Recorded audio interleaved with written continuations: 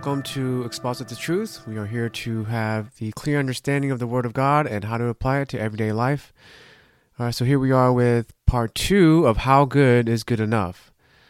And if you didn't check out part 1, go back and watch that so you get the full understanding of what we are talking about on this Bible lesson.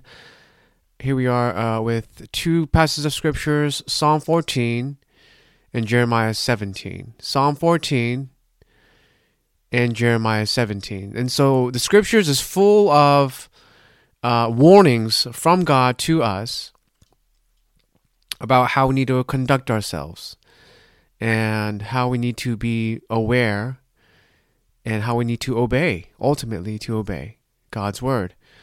And it's full of warnings of not chasing after your own heart, thinking that you're good enough yourself. That springs from the very first being that did that, which is Satan in the Garden of Eden, thinking I am good enough. I'm going to be like God. And so we have to be very careful about how we think, what we say, and how we act. And so here are a couple of verses, or a couple passages rather, that show, a couple more passages that show how, no human is good enough. We all most certainly deserve death because of sin. The sin that, the fall of mankind started with the first sin of disobeying God in the Garden of Adam and Eden in Genesis. And then now and since then, it has spiraled, and we see all sorts of the sin of what people do to each other. And you say, how could they do that? How could he or she do that to another human being? Well, first of all, you have to believe that there is sin and what it does to each other.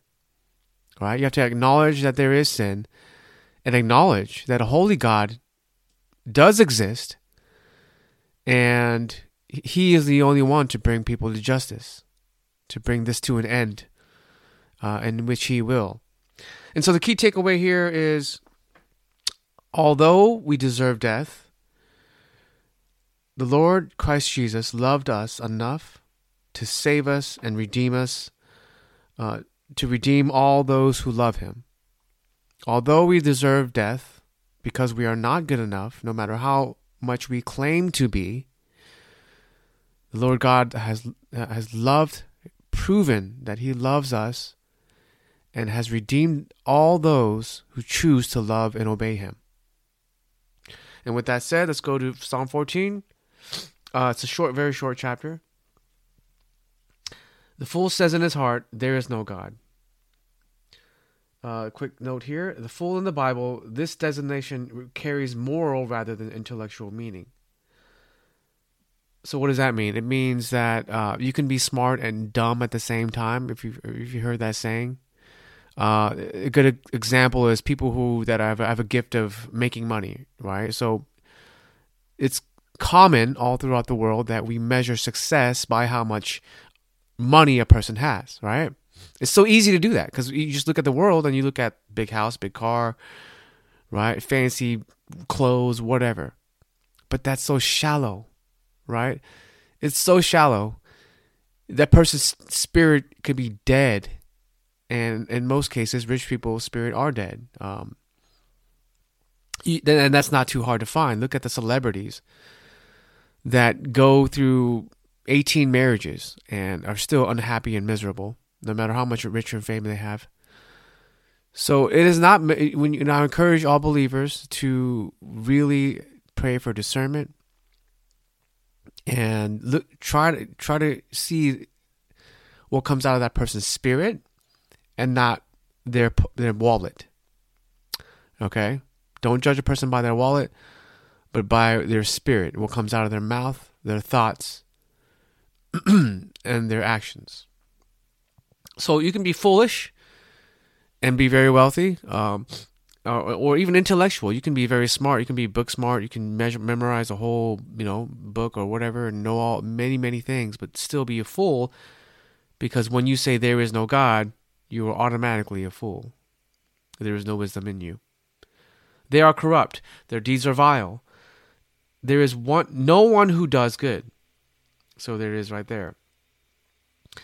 The Lord looks down from heaven on all mankind to see if there are any who understand, any who seek God.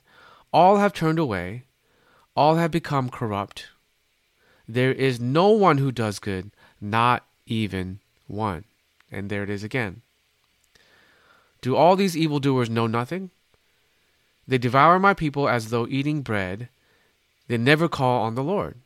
Right? So they think they're self-dependent all over again. It's a never-ending cycle until God puts an end to sin. But there they are, overwhelmed with dread, for God is present in the company of the righteous. You evildoers frustrate the plans of the poor, but the Lord is their refuge. Oh, that salvation for Israel would come out of Zion. When the Lord restores his people, let Jacob rejoice and Israel be glad. So a quick side note for Zion, the meaning of Zion, the definition is the place on earth where God was pleased to reveal his presence, protection, and power. All right, so now we are going to go to Jeremiah 17. Jeremiah 17 and go further into the study. Starting with verse 5. This is what the Lord says. Cursed is the one who trusts in man, who draws strength from mere flesh, and whose heart turns away from the Lord. That person will be like a bush in the wastelands. They will not see prosperity when it comes. So prosperity is, once again, we're not talking about money and wealth in the world. We're talking about true blessings that last forever. Okay?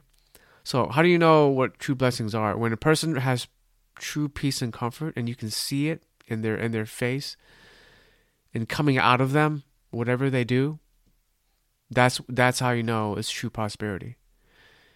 And they could be in a shack, right, in the middle of nowhere, and live poor, but have an amazing sense of peace and comfort. That's how you see true prosperity. Blessings from God, not of man. Okay? So, that person will be like a bush in the wastelands. They will not see prosperity when it comes. They will dwell in the parched places of the desert, in a salt land where no one lives. But blessed is the one who trusts in the Lord, whose confidence is in him. They will be like a tree planted by the water that sends out its roots by the stream. It does not fear when heat comes. Its leaves are always green. It has no worries in a year of drought and never fails to bear fruit. So pause right there. That sounds so familiar to when Jesus told talks about building the wise one who obeys his word, builds his house on the what? On the rock. Versus the foolish one who builds it on the sand. When the wind blew, the rain came down, and the waters crashed, the person that obeyed God, who obeyed Jesus' commandments, did not have their house crumble. But the foolish person who did not obey built it on the sand, and guess what happened? It was destroyed. Everything was destroyed. So yeah, that's a very good analogy. Once again, very good example. Right here in Jeremiah 17, once again. Wisdom is obeying the Lord and trusting in him. Verse 9, the heart is deceitful above all things and beyond cure. Who can understand it? I, the Lord, search the heart and examine the mind to reward each person according to their conduct, according to what their deeds deserve. So quick side note, he's writing down everything we do on the earth. And so my goal is always, and I will say this and many, many, many times repeat it, is to put the fear of God in us and you, because that's what's going to save you, ultimately. Being kind and merciful and forgiving all the time doesn't always save you. The fear of God is what will save you, because that will turn your heart to repentance. and make you realize that I am a sinner. I have been disobedient, rebellious, but I know that I need forgiveness, and He has showed me mercy, and so that I must choose to live for Him. And so, putting the fear of God in you is not a bad thing. It is the ultimate thing that will save you. So the heart is deceitful above all things and beyond cure. Who can understand it? I, the Lord, search the heart and examine the mind. I reward each person according to their conduct, according to what their deeds deserve. Nothing is hidden. We can think all we want to and deceive ourselves that, I don't tell nobody, no one will know. But God in heaven is watching, and He knows. He's writing everything down. And we have to give an account when we stand before Him. Like a partridge that hatches eggs, it does not lay. Like a partridge that hatches eggs, it did not lay, are those who gain riches by unjust means. When their lives are half gone, their riches will desert them, and in the end, they will prove to be fools. So this is kind of a complex example here. Partridge is referred to a sand grouse. Sand grouse is a bird that lives in the desert, which invaded and brooded over a nest, not its own. Another bird's nest, not its own nest. It brooded over there, but was forced to leave before the eggs hatched.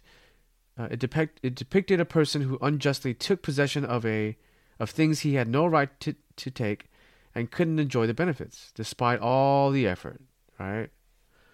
So, the wicked person tries to take what doesn't belong to them and didn't even get to enjoy it. They have to leave before they can even try to enjoy what they were, doing wrong in the first place. So, when their lives are half gone, their riches will desert them. And in the end, they will prove to be fools. So in the end, what does that mean, right?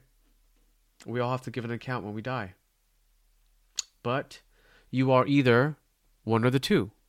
One of the two. You are either, and once again, you will hear this, you say this many times, you are either born once and you die twice. You will die this world and then eternally, your spirit. Or you were born twice and you die once. You are one of the two. All right. A glorious throne, verse 12. A glorious throne exalted from the beginning is the place of our sanctuary. We're just going to go to verse 14. Lord, you are the hope of Israel. All who forsake you will be put to shame. Those who turn away from you will be written in dust. They will perish, because they have forsaken the Lord, the spring of living water. So, wow, that is amazing. And we thank the Lord for His word. His living word is incredible. Every time you read it, even though you go back and read it over and over again, and to understand it, but not just to read it, but to understand it is even a greater gift. And so once again, the takeaway, right? Even though we are not good enough and we can never be good enough, Christ Jesus loved us enough to redeem those who love and obey Him. And what is our response? Our response is joy. It's rejoicing that those who have been called to be with Him, that we are redeemed. We don't have to live a broken life, a life full of question, anxiety, depression. That if you truly have the Holy Spirit and you have been born again, meaning you denied yourself, picked up your cross, and you chose to follow Him, then you are free. You are free to turn away from sin now and live a new life for Him. And so, rejoice as a response that even though we're not good enough, and we can never be, the Lord has chosen to love us enough to die for our sins so that we do not continue to fall in our own sin. And what a great joy that is. And so with that said, now you know a little bit more about how good is good enough.